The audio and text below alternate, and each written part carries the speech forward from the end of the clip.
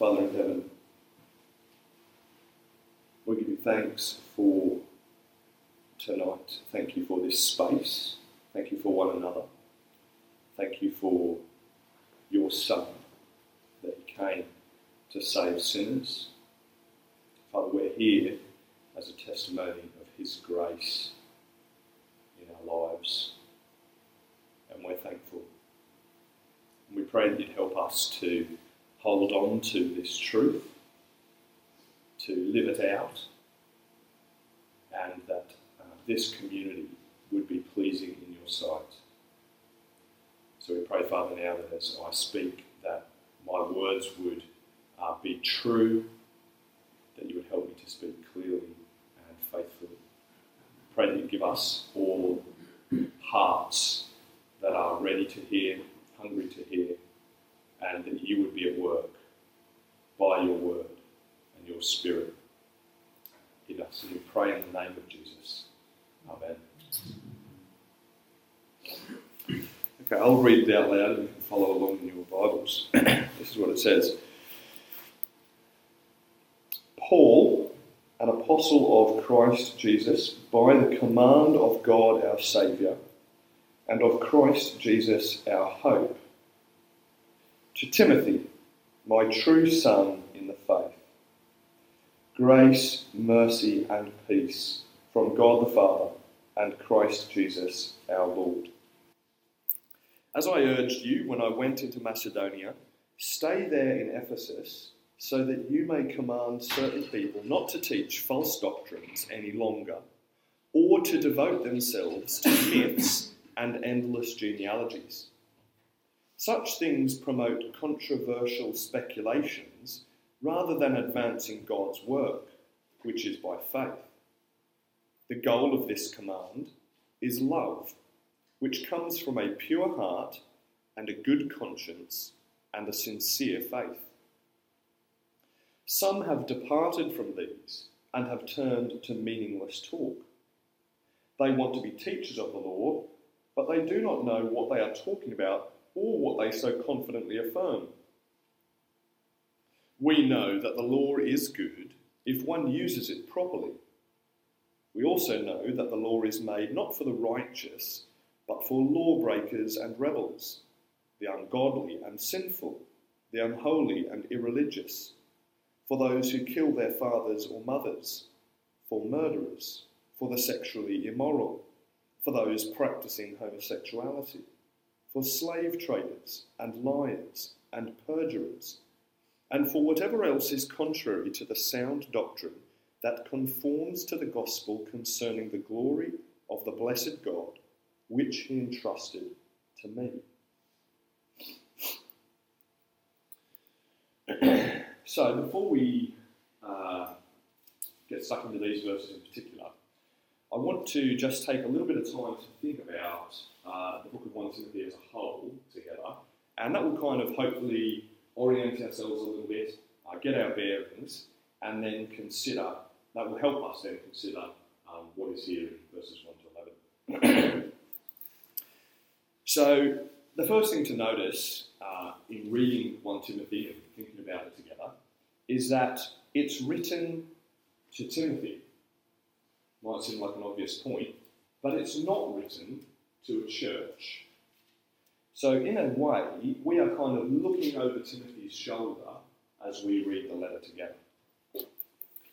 If it was to a church, it might be slightly different as we made the application, but here, because it's written to him, it means that we have to take a little bit of caution in applying things directly from him to us.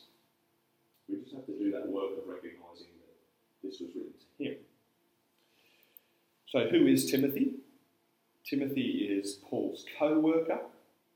He's somebody who has worked alongside Paul, under Paul, such that Paul can call him my true son in the faith. We saw that there in verse 2, to Timothy, my true son. He's also what you might call an apostolic delegate. Let's go with that. And what I mean by that is the Apostle Paul has delegated him for a particular task, and here we've just read that he's left him in Ephesus. So Timothy's in Ephesus, and that's the context into which Paul writes to Timothy. It's somewhat debated about whether Timothy, or the position of Timothy, or a kind of Timothy position, continues to exist today, and we won't go into that this evening as some sort of official role. But nonetheless, I think there are a couple of things that we can see, even if we don't think that there is a kind of Timothy role that continues today. One of them is that we see some of the priorities for a church leader. And that's fairly natural to assume. If Paul felt the need to write to Timothy and give him instructions, we can assume, I think, fairly naturally that he would have written things that are of importance and are a priority to him. So we can get a window into priorities for a church leader. And because of the concern of the letter, we get a window into Paul's, and thereby God's, vision of a healthy church. And we'll see that in chapter 3 and verse 14 to 15. You don't need to turn there, I'll just read it out to you. And it's fairly key, I think, to the letter. He says to Timothy a bit later on, it's about halfway, he says, "Although I hope to come to you soon," that's Paul, "I want to come to you soon, Timothy, but I am writing to you with these instructions so that, if I am delayed, you will know how people ought to conduct themselves in God's household, which is the church of the living God, the pillar and foundation of the truth." I think that's a fairly key verse for 1 Timothy. He's writing to Timothy. He says, "I'm writing to you so that if I'm delayed, you will know how people ought to conduct themselves in God's household, which is the church of the living God." So in reading this letter, we get a window into the life of the leader, and we get a window into God's vision for the church. That's helpful. Those two things there are helpful as we consider the letter as a whole. Now, just briefly on those 2 points, why would it be of use to those who are not in leadership to think about the priorities for a leader, as most of us won't be in leadership? For those who are in leadership, it's a fairly easy it's a much easier application, and it's an encouragement, and we're grateful for it. But let me just give a couple of reasons why you should be interested, in other words. First, I think it's helpful to think about the life of a leader because it helps with our empathy. It's a kind of walk a mile in another person's shoes type of thing. An example of this would be I take the 4 of our children for the day while Joanna leaves the house. And when she comes home, I'm more empathetic to her daily life. And I praise her for how wonderful she is, and I beg her many mercies, and our marriage is benefited from it. So it's a case of empathy. Or, likewise, you might think of pastors, before they go into the ministry, are often encouraged to get some experience in the workplace, because you spend time in the workplace, and by doing so, walking a mile in another person's shoes, in the shoes that most of the congregation are going to be in, you get to realise, oh, that's what it's like for the daily grind. That's what it's like to get up day after day, same thing. And you begin to become more empathetic, and you can understand their life a bit better. That will help you, family, because it will help you to know how to pray. That's one thing that will grow from this. As you see the life of a leader, you'll be able to say, right, that's going to be a challenge. That will help us in our prayers when we're encouraged to pray for our leaders. What we're going to see for Timothy is that there are challenges to being a leader. There is the burden of teaching what is true. There is the challenge of exercising authority, which anybody who's been in authority will know that that's not an easy thing to do. He's got to manage a complex situation in managing the church. For example, in chapter 5, he's dealing with a complex situation about which widows ought to be supported by the church. He's got his own faith to deal with. Dan, the rest of us as leaders, are like other people in that we're still people. We are people who have to fight the fight of faith for ourselves. We're people who have to crucify the flesh daily. We're people who have to fight for purity just like everybody else. Timothy lives in a context in which the devil is still at work. There are some people who have been led astray by Satan. That's another challenge that comes with his task. There are false teachers and there's false teachings. He's got that to contend with. There are chapter 4 and verse 1. There are deceiving spirits and things taught by demons. He's got a world, an unseen world, that the leader battles against as well. There are distractions, which is going to be one of today's focuses. And he's got a whole community of people that he's managing. There's a challenge for the leader. There's a burden for the leader. And so as we look into Timothy and we see, that's the life of the leader and these are the expectations for them, it can shape our prayers. We'll also see that the way to view the leader is not a them and an us, but a we. By framing Timothy's task as somebody who's working in God's household, he frames Timothy's task as somebody in a family. It's a family. And that's the context in which Timothy serves. Second thing, under this same heading about leadership, is accountability. As we see in chapter 3, the priorities and expectations of a leader, it will help us as a congregation to hold our leaders accountable. And if we are a congregational church, like we are here, it will help us in knowing what to expect for our leaders as we employ them, as we commission them into the task of being an elder. Paul can summarise this accountability and these priorities and expectations in chapter 4, verse 16, which is another really helpful verse for understanding Timothy as a whole. What Paul wants to say to Timothy. Paul says to Timothy, watch your life. He says to him, watch your life and doctrine closely. And those two things are where his priorities lie. Watch your life and your doctrine closely. Persevere in them, because if you do, you will save both yourself and your hearers. There's a whole bunch of really important things tied up in that verse. And finally, it's important for us to see the life of the leader, because leaders are often held up as examples of the faith for us to follow. In Hebrews chapter 13, verse 7, the author there of Hebrews says, remember your leaders who spoke the word of God to you. Consider the outcome of their way of life and imitate their faith. Jesus Christ is the same yesterday and today and forever. And so as we see Timothy, we can see an example, or at least how he's supposed to live, of a godly life. So that's why it's helpful for us as people who are not in leadership to learn about leadership in the church. And the second, as I said at the beginning, was God's design for church life and structure. We get a window into the vision of a healthy church.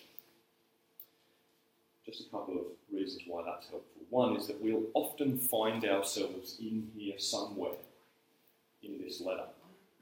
Perhaps it's in seeing the priority of prayer in chapter 2. That's applicable for all of us, where Paul says, I urge then, first of all, that petitions, prayers, intercessions and thanksgivings be made for all people. But then in verse 8 he says, therefore I want men everywhere to pray. Not just a couple of men. I want men everywhere to pray, lifting up holy hands without anger or disputing. It might be for those among us who have aspirations for being an overseer themselves. Paul can say in chapter 3, here is a trustworthy saying, whoever aspires to be an overseer desires a noble task. He doesn't put down the aspiration to be an overseer, but he does elevate the seriousness of the task. It's a noble task, and therefore there are criteria for somebody who wants to be an overseer. and that's helpful for a church, for those in the church to know about. There's also questions about formally caring for people as a church, and what principles are at play in who gets what. That's in chapter 5, in caring for widows. So as a church, has God said anything about how we should care for people in the church, how we should distribute our finances, our resources? Is it just that there's completely unchecked and unconditional, and just kind of open up a bank and just everybody get a card and just kind of make withdrawals whenever you feel free? Or is there a kind of framework and a rationale for how we should do that? How should we order ourselves as a church? So we'll often find ourselves somewhere in the letter, because it's dealing with how the church ought to organise itself. Some of this might be challenging, as we'll see, when it comes to, one example might be in chapter 2, when we read Paul's words about women in the church. It's helpful to know why things are in the church the way they are.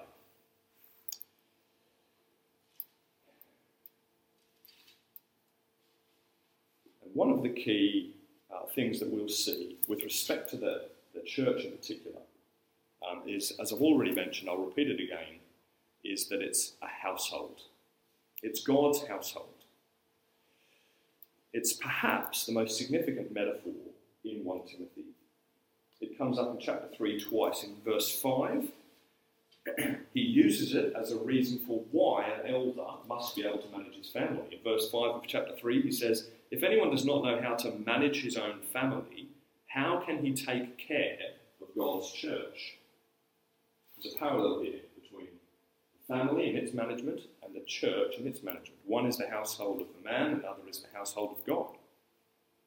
And there's an order to both. And he also brings it up in verse 15 of chapter 3. He says, "If I am delayed," we've already read this, but I'll point out this one point again. "You will know how people ought to conduct themselves in God's household, which is the church of the living God." And that is an introduction, but we need to pause there, because I may have gone on too long already, but hopefully that gives you a little bit of a framework for understanding 1 Timothy as a whole, as we dig into the little parts of it. And so that will be a bit unique for today's sermon in the series. In today's portion, as we've just read, from verses 1 through to 11, and that's where we're going to spend the rest of our time together, what we're introduced to is a few themes. And so we're going to take the rest of our time. I'm going to kind of walk through, hopefully quick pace, as to some themes that emerge in these first 11 verses. And that will, hopefully, from what I've just introduced us with, and what we see here, we'll be able to see how the two relate. And that will help us to locate Timothy and see what Paul's big aims are. The first is that Paul wants Timothy to exercise authority. That's what he says there in verse 3. "As I urged you when I went into Macedonia, stay there in Ephesus so that you may command certain people not to teach false doctrines any longer." That's the first big thing he says. I've left you there so that you can command certain people not to teach false doctrines. Timothy needs to exercise authority. Yeah. I don't know about you, but you read that, I read that, and I think, gosh, that's strong, isn't it? In verse 3. Such strong language, command certain people. And, again, if you're like me, you might balk at such strong language, perhaps because we've seen bad examples of authority, and we feel nervous when we hear such strong language. The thing about authority is good when it's in the service of good. And authority is bad when it's in the service of bad. I don't think that authority in and of itself is the problem. For example, I like when police protect vulnerable people from dangerous people. That, in my mind, is a good exercise of authority. and I'm glad that they get to exercise it. And for Timothy, Timothy is supposed to be a servant. So his authority is supposed to be shaped straight away from the outset by being a servant of Jesus. Now, I'm not just making that up. That's what Paul says, and it's something of a surprise. He says further down in chapter 4, verse 6, look what he says here. If you point these things out to the brothers and sisters, this is what happens when you mix and match your translations. All right. The word minister is the word servant, all right? If you've got the NIV. If you point these things out to the brothers, minister, that's because I say it, because minister feels like, he's a minister, like a position of authority. Anyway, if you point these things out to the brothers and sisters, you will be a good servant of Christ Jesus. Right? That's what you'll be. And that comes a bit of a surprise as you're reading it. You think, you'll be a good servant of Christ Jesus. Yeah, right. That is good to know, Timothy. That is a really good thing that he needs to be told, that as a leader, his position is a position of serving. He's not to lord it over the people that he is an overseer of. He's not to lord it over them like the Gentiles do. Paul right here is just following on the teaching of Jesus that we've been hearing about in Mark, or we will hear about as the series continues later in the year. And he's a servant of Christ, and he has a very high responsibility. And so he needs to exercise that authority because the duty is great, because he's preserving the gospel that saves sinners. And so the strength of the language, I think, corresponds to the importance of the task. He's entrusted with the gospel of the living God, which saves sinners. He's in a situation in which there are threats to the gospel and threats to the people, and so he needs to be encouraged because the task is great. So that's the first thing Timothy needs to do. He needs to exercise authority, and he needs to do that because there are other doctrine teachers around. See what it says? You are to command certain people not to teach false doctrines any longer. There are other people, and it says certain people, and I don't know why Paul has not specified them. I think that the people that he's referring to are people in the church. I don't think he's referring to people outside of the church. I prefer the ESV where it says to teach other doctrines, not to teach any other doctrine, or to devote themselves to myths. I suspect that what he's doing, what he's talking about here is he's talking about people who are heading in the wrong direction. He's not told to completely remove them from the church. I think he's told Paul's telling Timothy to give these people a strong word that they need to stop devoting themselves to these myths and stop teaching other doctrines and come back to teaching the entrusted message of the gospel. Life would be peachy without error, but the context in which Timothy is working is one, if I just read out Acts 20, this is what Paul's final words to the Ephesians, and look, he says these quite sobering words in chapter 20, verse 28. So Paul, I'm now in Acts, so I realise it's moved pretty quick there. I'm now in Acts, and in Acts Paul is leaving the Ephesian church, and he's saying goodbye to the elders, and that's where Timothy is, if you remember. So from the beginning of the sermon I said, Timothy is in Ephesus. And this is what he says to them.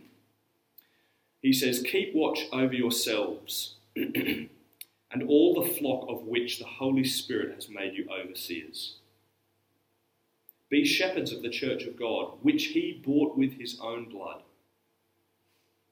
And then verse 29, I know that after I leave, savage wolves will come in among you and will not spare the flock. But this is the shock. Even from your own number, men will arise and distort the truth in order to draw away disciples after them. So be on your guard. That's sobering, isn't it? That's the context into which Paul is writing. Timothy needs to exercise authority because there are other doctrine teachers out there or in there. And so what Timothy needs to do is he needs to hold on to that healthy teaching that has been handed down to him. And that's going to be one of the themes that runs through. So there's a few pairs that come up through the letter, and this is one of them. There are other doctrine teachers, and there is healthy teaching. There's a kind of handed down body, a core. There's something that's been entrusted to Paul. We see in chapter 1, verse 11. There's something that's been passed on to Timothy. We'll read about that in chapter 6, verse 20, where he says, Timothy, guard what has been entrusted to your care. And Paul can say earlier, right here at the start of the letter, what we've read today, the gospel concerning the glory of the blessed God, which he entrusted to me. You see that? There's a handed down core, and that's what Timothy needs to hold on to. It's been handed on to Paul, it's been given to Timothy, and he needs to hold on to that in contrast to these other doctrine teachers. And if he does, chapter 4, verse 16, which I've read already, and you'll see now how it's important, you will save both yourself and your hearers. Again, that is what is at stake. Okay, so there's this other teaching out there. What is the source of this other teaching? That's where Paul's going to instruct Timothy now. He's going to say, this other teaching doesn't just spring up from nowhere, but it comes from a wrong focus. And that wrong focus is dangerous. Look what he says. He says they're not to teach false doctrines any longer, verse 4, or to devote themselves to myths and endless genealogies. These errors, they come out from the distractions, the myths, the endless genealogies. Later on he's going to talk about wives' tales. He's going to instruct Timothy right at the end of the letter.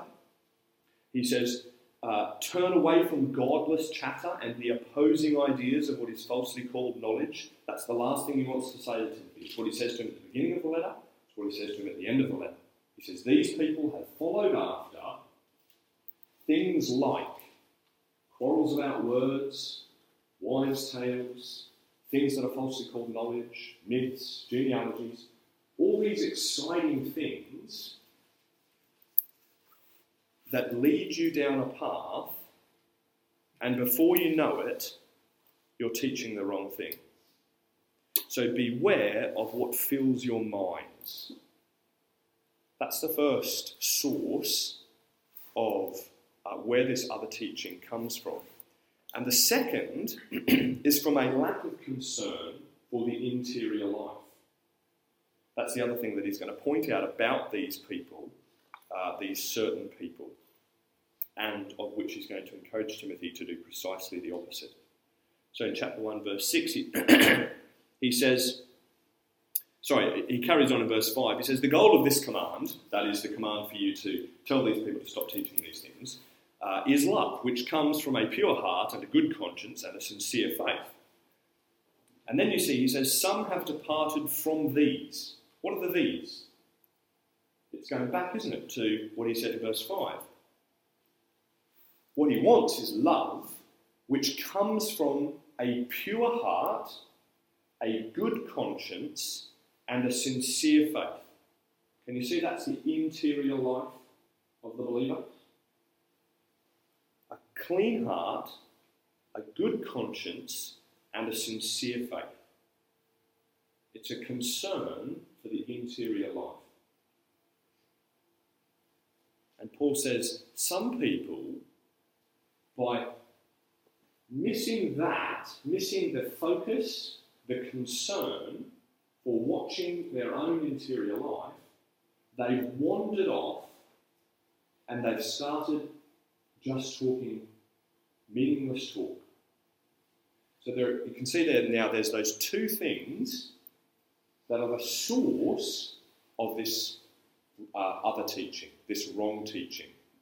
It's from being distracted on the one hand by things that might seem exciting, but are not that entrusted message. It's by giving your attention there and not giving the attention to the interior life, to your faith, to a clean heart, and to a good conscience.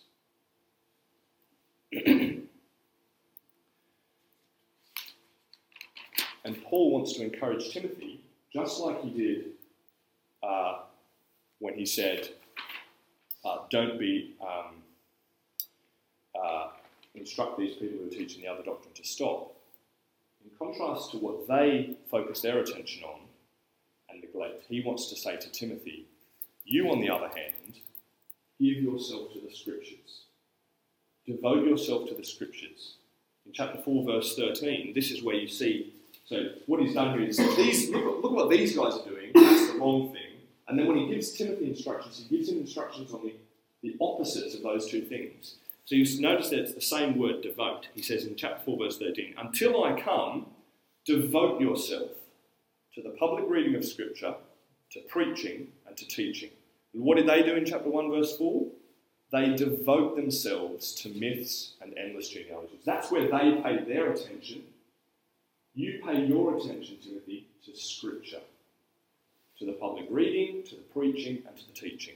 And secondly, take care of your interior life. Chapter 4, verse 7, 12, 15, 16, all the way through there, it's a strong command. He says, have nothing to do with godless wives, myths, and old wives' tales. Rather, train yourself to be godly. For physical training is of some value, but godliness has value for all things. Can you see that? Be concerned about your interior life, Timothy, holding promise both for the present life and the life to come. And then further down he says, don't let anyone look down on you because you are young, but set an example for the believers in speech, in conduct, in love, in faith, and in purity. And finally, be diligent in these matters. Give yourself wholly to them so that everyone may see your progress. Watch your life and doctrine closely. See, I've read that 3 times now, and you can see how important it is to a letter. Persevere in them, because if you do, you will save both yourself and your hearers. You see that?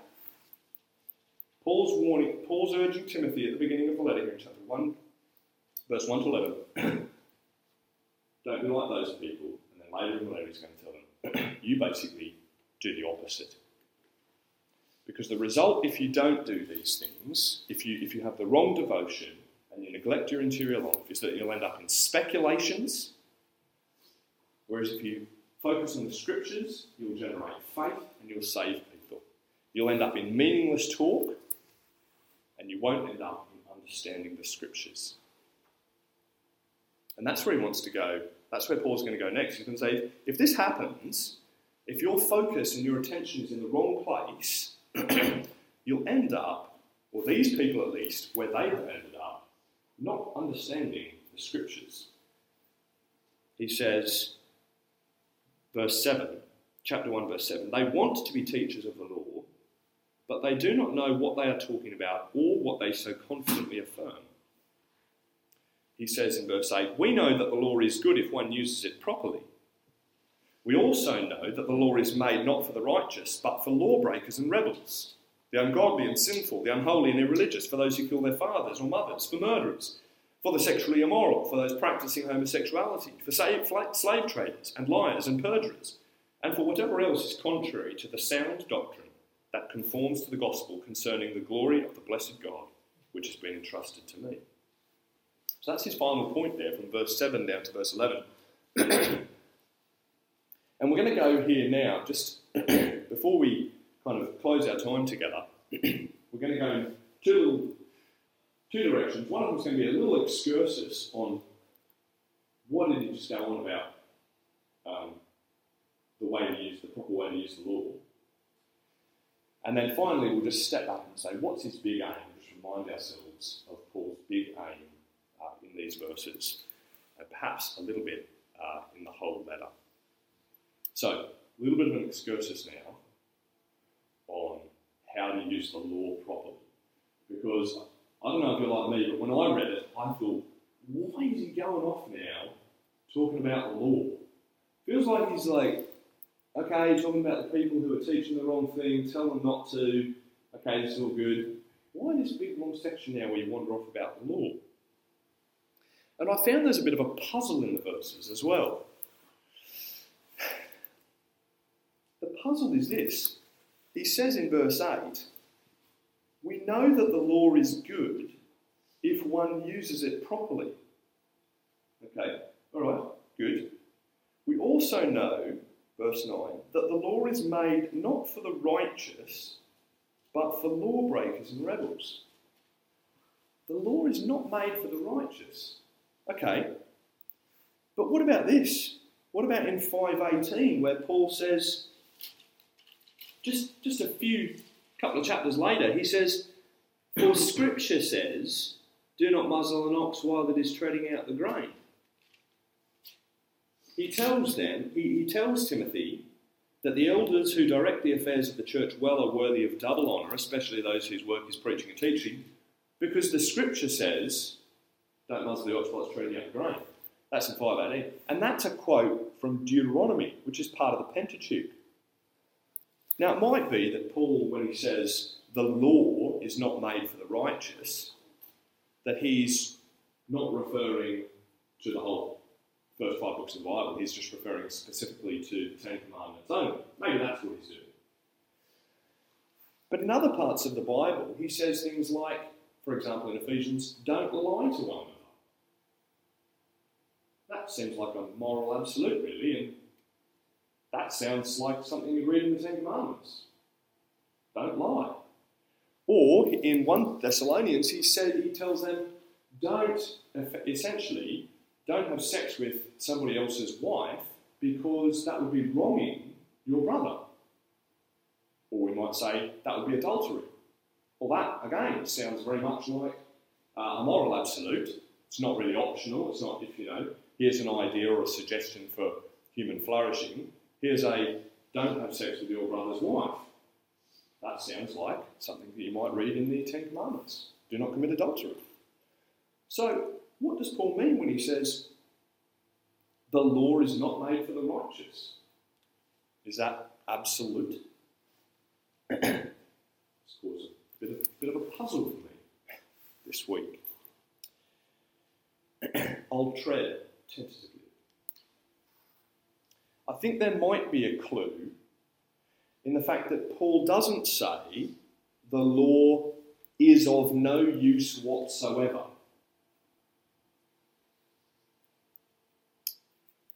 Because I think it's fair to say he apparently still thinks that it is.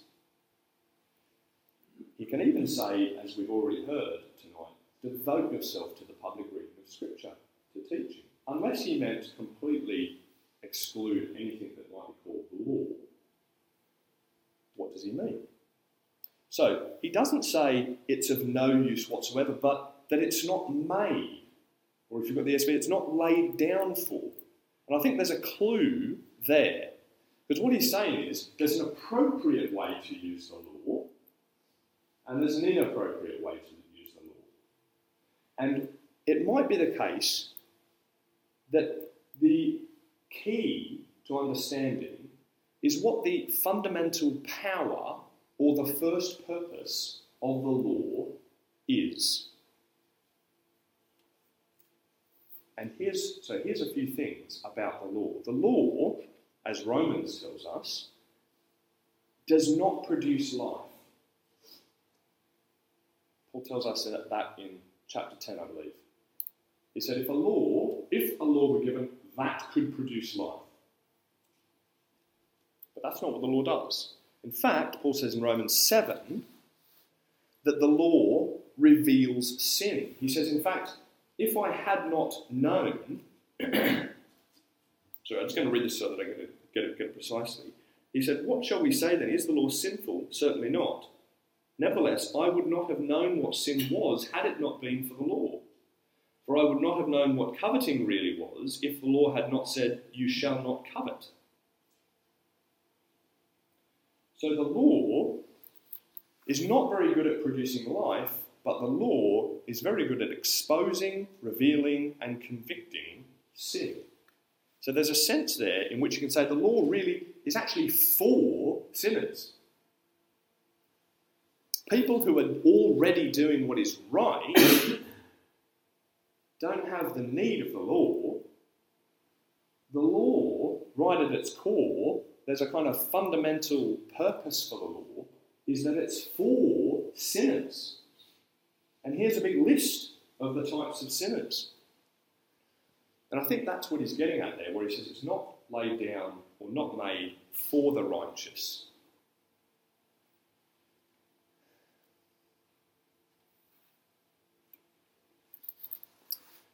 And what is the relevance now in saying that? Why does Paul now go to that in the context of this letter? How is that going to help Timothy? Here's why I think that's helpful. I think because when you neglect the interior life and your conscience goes, you begin to start to think that you are righteous. You might be called self-righteous. And what happens then is that you become a holy huddle. And you might start to exclude sinners completely.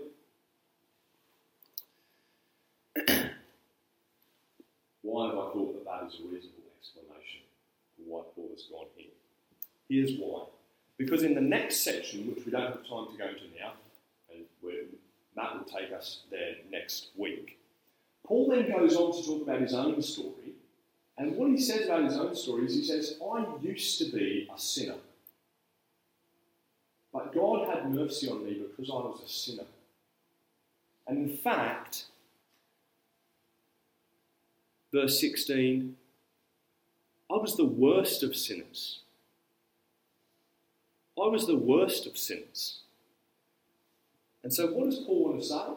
In verse 15, he says, here's a trustworthy saying that deserves full acceptance. Christ Jesus came into the world to save sinners. Christ Jesus came into the world to save sinners. And I think there might be a corresponding danger here. What's happened, so I'm going to give a window into what I think the context is. I think the context of these other teachers and what they've got wrong is they've started to forget and miss that the law was there to convict sinners and Jesus came to save sinners. And so right at the heart of the gospel and right at the centre of what you're supposed to be holding on to, Timothy, is remembering that God desires all people to be saved. There's one God and there's one mediator between God and man who's the saviour of all people. That's Jesus.